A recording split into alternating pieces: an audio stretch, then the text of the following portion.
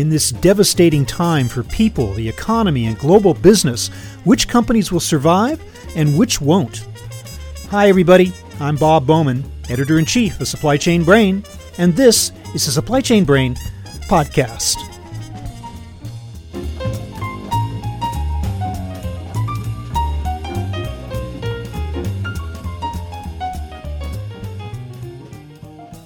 There's no question that the global economy is in dire straits as a result of the coronavirus pandemic and subsequent lockdown of commerce and consumers. So much for one of the longest economic booms in our recorded history. When the current situation will ease is anybody's guess, but we can assess the qualities that will allow some companies to survive while others go under. That's what I'm talking about today with Ross Weitzman, Director of Corporate Recovery at Gavin Solmonese. He offers his opinion about which businesses are equipped to weather the storm on both the supply and demand side, and which ones are at greatest risk. And will attempt to read the signs that might indicate the beginnings of a recovery. Finally, we'll discuss whether this particular disaster will provide companies with valuable lessons in how to mitigate the impact of future ones. Or do they just never learn? Here is my conversation with Ross Weitzman.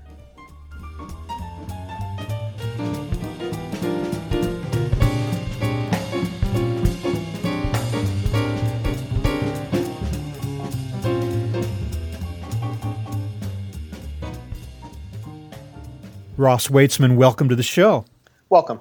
Who, in your opinion, is best prepared right now to weather the storm in terms of supply and demand predictability and responding to the current crisis? So these are going to be the companies that are liquid, that are focusing on their employees, and this is counterintuitive, but are lastly focusing on customers. And that's a little different from what we've seen in the past. The survivors are definitely going to be those that have that liquidity, but absent that, it's going to be very large companies and those companies that can meet the needs of consumer staple demand in this current environment. And who is most at risk?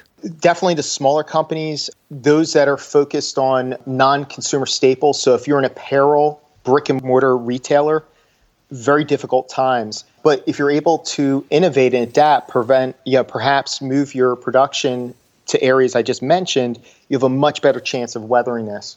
And then, of course, geography also plays a big hand in this. Of course, the tricky part here is that most disruptions are geography-based, so that they require you to resource somewhere else in the world, but this is indeed happening all over the world. So the question of alternative sourcing isn't quite on the table like it has been in the past, right? Right. And it's kind of interesting. So, for example, one of the things that Gavin Solmonese is involved in loosely is trying to help one of the hospitals secure a supply of N95 masks. One of the best sources is going to be in China right now. But my understanding, and we're just a financial player in this, but my understanding is that the Chinese supplier has had problems with a tier 2 supplier of silk.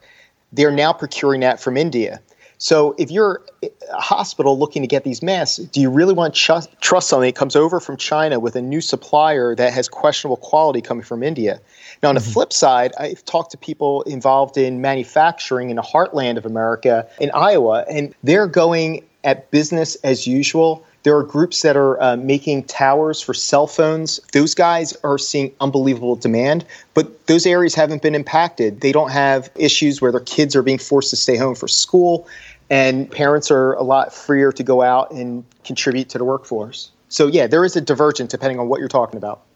Now, with the things in mind that you just mentioned, you set the table for us very nicely, but you have a really interesting approach to this crisis, and that is in the form of a so-called playbook that is made up of multiple phases. And I'd like you to lead us through those phases and tell me a little bit more about what that playbook consists of and how it can be of use to companies in determining supply and demand, keeping continuity going, predicting what's going to happen, and all that. Yeah, absolutely. You put it very well. This is a viral problem. Nobody knows when it's going to end. You'll have a viral solution, but we leave that to the medical professionals. So until that time, I describe this period as phase 1. You're just trying to survive to get to the other side of COVID. And in that environment, as I mentioned, it's cash, employees, and customers. And it's fascinating issues happening there. Then after that, how do you start resuming normal operations? That's going to be phase 2. So for example, if you're a restaurant, how do you engender confidence from your market? What kind of marketing are you doing to get them back to eating at your establishment? Do you have to change the footprint of your operation? Maybe look at some permanent closures to stores, but then are the stores going to look different? You mentioned we don't know where this disease is going to spread. Is it going to be concentrated in certain hotspots? Is it going to be across the entire country? Optimistic view, you have hotspots that are ring fenced, and there's let's call the other areas tertiary to that. They may open and resume. Well, if you don't have a viral solution and you're a kitchen that has to have cooks 6 feet apart, how do you operate in that kind of environment? So that's a phase 2 kind of question. And then phase 3 is when we have gotten a solution, everybody's past this phase 1, phase 2 discussions, but longer term, what do you do? For example, if you have been tied to cheap supply out in China, you're now going to very realistically think about deglobalization, decoupling. Pharmaceuticals used to be produced in Puerto Rico, for example. Do we migrate stuff back to Puerto Rico?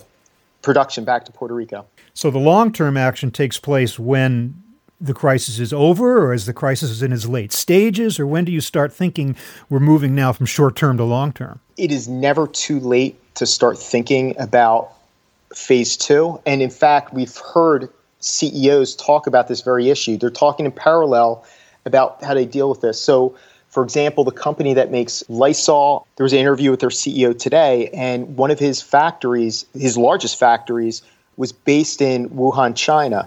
So they had to adjust for that. And what they did in this phase 1 situation in China was they worked with the local and state authorities to help them keep production moving.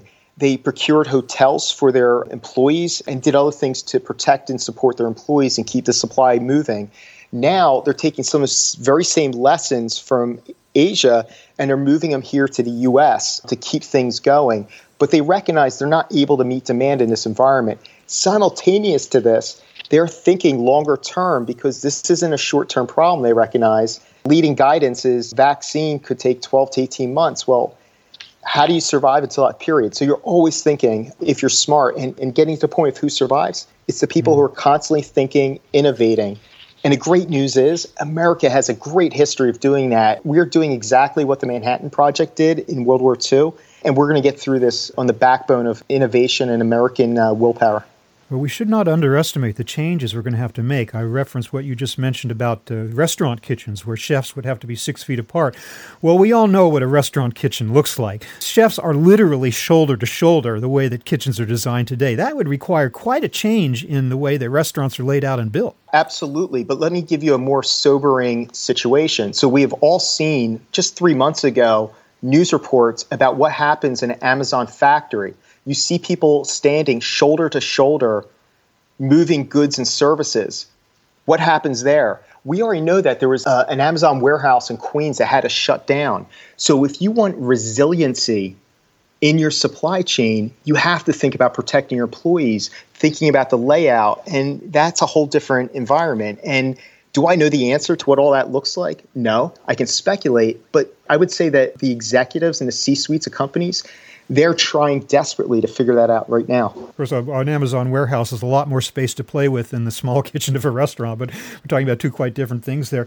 I also find it interesting that there's two possible scenarios that could happen in terms of the end of this economic crisis, and that is you have all this pent-up demand. No one's buying, no one's doing any business, and then all of a sudden the floodgates open and everybody wants to go out to eat, everybody wants to buy products, all this stuff, and you're just flooded with demand. Or maybe there's some permanent change to buyer habits that happened while we were all locked in, and we might not want to do what we did before. You speculate as to which way that would be, a combination of the two? What should we be looking for there? It's a very interesting point. So research is showing that Americans are eating healthier now. They are losing weight. We talked about restaurants. To what extent do they return to restaurants post-COVID? If we talk about demand, yes, you're right. You could have very rapid pent-up demand, and these factories are going to have to respond rapidly. One of the interesting situations we're seeing in China is that they're having a problem getting their labor back. Now, about 2 weeks ago, I was involved with people, and we were told that about 1/3 of Chinese labor is migratory. They come from outside of China, and they're reluctant to return. China has responded trying to get their domestic labor force back by chartering trains and buses and offering between $750 and $1,000 just to show up at the factory. This is 2 weeks later. They're still only getting about 70 to 80% of their workforce back into the factories. So even if you have this pent-up demand, you're going to have to, as a nation, address some fundamental issues about how to get that labor force back to meet that kind of demand, or you're going to have widespread failures. Of course, China is no stranger to that problem because even in its best days in the manufacturing sector, after the break for Chinese New Year, huge numbers of workers would not come back. And so Chinese factories, I guess, have had to deal with that for some time, although maybe not on the scale that you are describing here. Now, the question of when it's all going to get better, when it's all going to recover, when the disease is going to die down, when the economy is going to come back, all, of course, impossible questions. Nobody has the answer to those questions. But what I'd like to hear from you are what are some of the determining factors that we could be looking at that would help us to understand and maybe make some good guesses? What should we be looking at as signposts of recovery? This is a viral problem, so it's going to have to come from medicine. But then you have the psychological issue. So what we've seen is an economic shutdown, and that is very hard to restart. And it's unclear how the United States is going to respond to this. My best guess would be this is something between the Great Depression and a Great Recession at the worst. But in the most optimistic case, we could have a V-shaped recovery, although what I'm hearing is the probability of that is very low. And a V-shaped recovery, you fall down very quick and you rise very quickly as well. And we'll have to see. There are lawyers I'm talking to, bankruptcy attorneys, who are getting a new case in every single hour. And that's a real concern because if some companies just don't survive this mess, what happens? Now, what we've seen in the oil industry is it appears that the very large oil companies are perfectly fine with the small players going out of business. They're hoarding cash. And what people are speculating is that they're going to pick up companies and their production at very cheap prices on the other end of this. And I would expect to see a lot of that happening. But again, it goes to speak to the point, the large will survive. And if you're illiquid and small, it's going to be tough sledding ahead. We are starting to see signs of recovery in China already. Wuhan is opening up. Factories are being staffed back up. Can we look to China in order to gauge the speed of recovery in our own country as an example? Yes and no. China is able to, they have an authoritative regime. They can dictate that schools should open. And by the way, except in westernmost provinces, my understanding is that there's been no discussion about when schools are going to reopen. But you go back to the United States and you think about the very same environment, schools could very well dictate when companies go back to operate, because if you're a parent and you have kids at home, you're just hamstrung and you can't go back to the office. But even if you want to take that situation off the table, there's some very interesting political dynamics that are happening. And we could look at airlines as an example. So we know in the 1980s, Ronald Reagan ordered air traffic controllers back to work. In this current environment, could the federal government force airlines to go fly again to resume business? They could try, but what we know is that most of the airports are actually owned by municipalities. Now, what's interesting about this is most of those airports have also received federal grants, and that gives a little leverage to the feds. But Hawaii just recently imposed a 2-week quarantine on anyone flying into Hawaii. Now, let's say you're a State Farm salesman out of Texas. Texas has opened up the gates to resume normalcy, and they're able and willing to do that. And you need to fly into New York City, but you're going to be quarantined for 2 weeks. Are you really going to do that? So there's a lot of stickiness to restarting an economy, and who's going to dictate that, how that's going to happen is yet to be seen. But because the federal government didn't impose mandatory shutdowns, they're going to have a lot of challenges imposing a mandatory back-to-work decree. Because they didn't set the precedent for imposing anything, for any kind of mandatory action. So that's right. Why would then companies accept and come along afterwards? Yeah. And we've seen this all over America. Everyone's trying to figure out policy in the absence of federal guidance. And you're seeing people just take control over their own situations in a lot of ways as a result. The silver lining we would hope that we could take away from this is the lessons that we can learn from this experience to better prepare for it the next time it happens. Now, we didn't necessarily learn that much from SARS and Ebola, I guess, or any other number of disruptions that have happened to supply chains in the last 10 or 20 years. But what kinds of lessons do you think we might learn now that will be of help going forward? The sad truth of this, Robert, is that we are seeing the very same mistakes 100 years ago.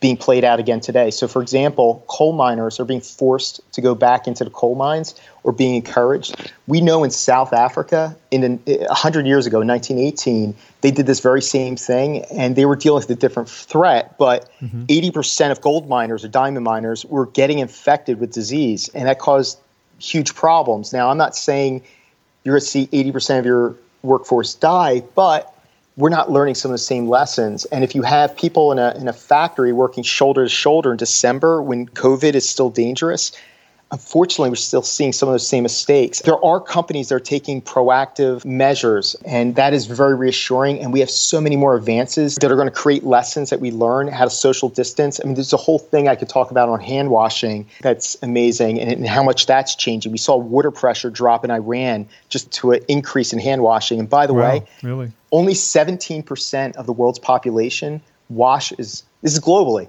washes their hands after using a toilet. In developed countries, we know that women wash their hands about 66% of the time, men 33% of the time. So you roll that out to a workforce environment, there's certainly good habits like washing your hands that can be reinforced, but that's also going to slow down your production, right? If you have to start giving people more time to wash their hands like a surgeon, but these are all good habits that hopefully people engender at least for the very near future and most hopefully into the far future. But habits fade, don't they? We go back to our old ways of working. We forget, another year or two goes by and we don't have another crisis and we just sort of subconsciously go back to the way we were doing it before. Yeah. In 1918, Philadelphia was the hardest hit city from the 1918 pandemic.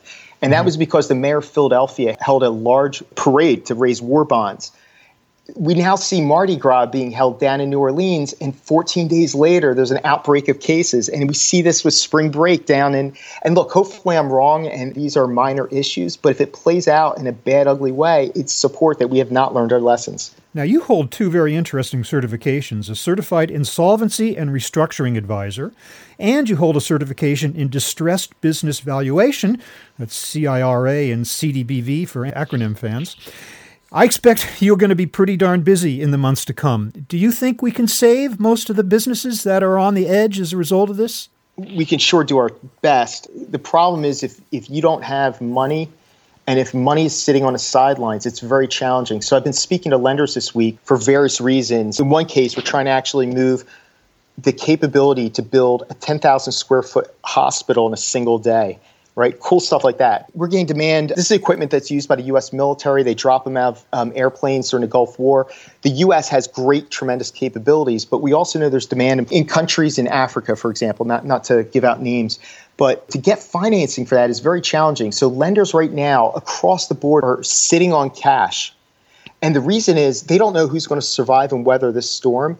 And going into phase 2, their playbook is let's give cash to the best credit quality customers we can. And in most cases, those lenders are going to be lending to a higher quality credit in phase 2. And all that means is that in phase 1, there's going to be a lot of companies that just don't survive because they don't have access to money.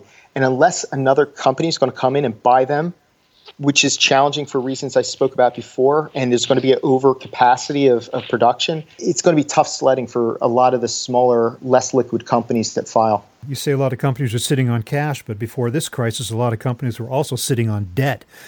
Yeah. Huge amounts of it. That's going to come home to roost. That was already a crisis before coronavirus, and this might just exacerbate that too. So might that not put a lot of companies in extreme jeopardy with the heavy debt loads that they were already carrying? Absolutely, without question. Treasury yields are all-time lows. The spread, the premium you have to pay as a highly distressed company to get a loan has skyrocketed. I mean, 2 weeks ago is 4% over the higher quality companies. And as I mentioned now, I don't even think you talk about that spread because if you're distressed, it is tremendously hard to get money. I'll put something else into perspective. When it comes to valuation, I'm involved in a couple situations where we're looking to buy assets potentially.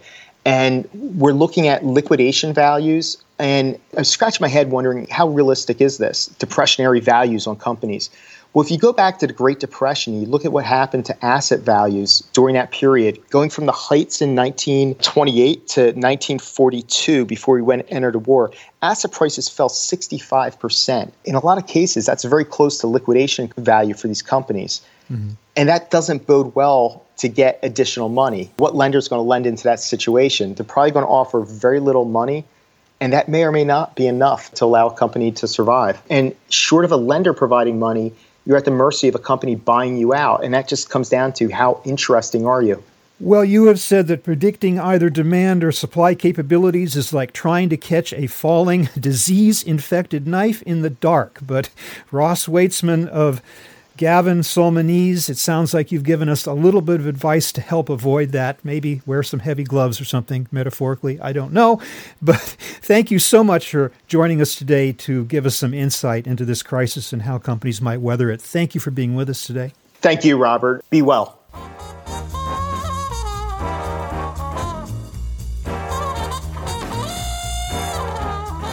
That was my conversation with Ross Weitzman of Gavin Solmonese, talking about the pandemic, recession, and prospects for recovery.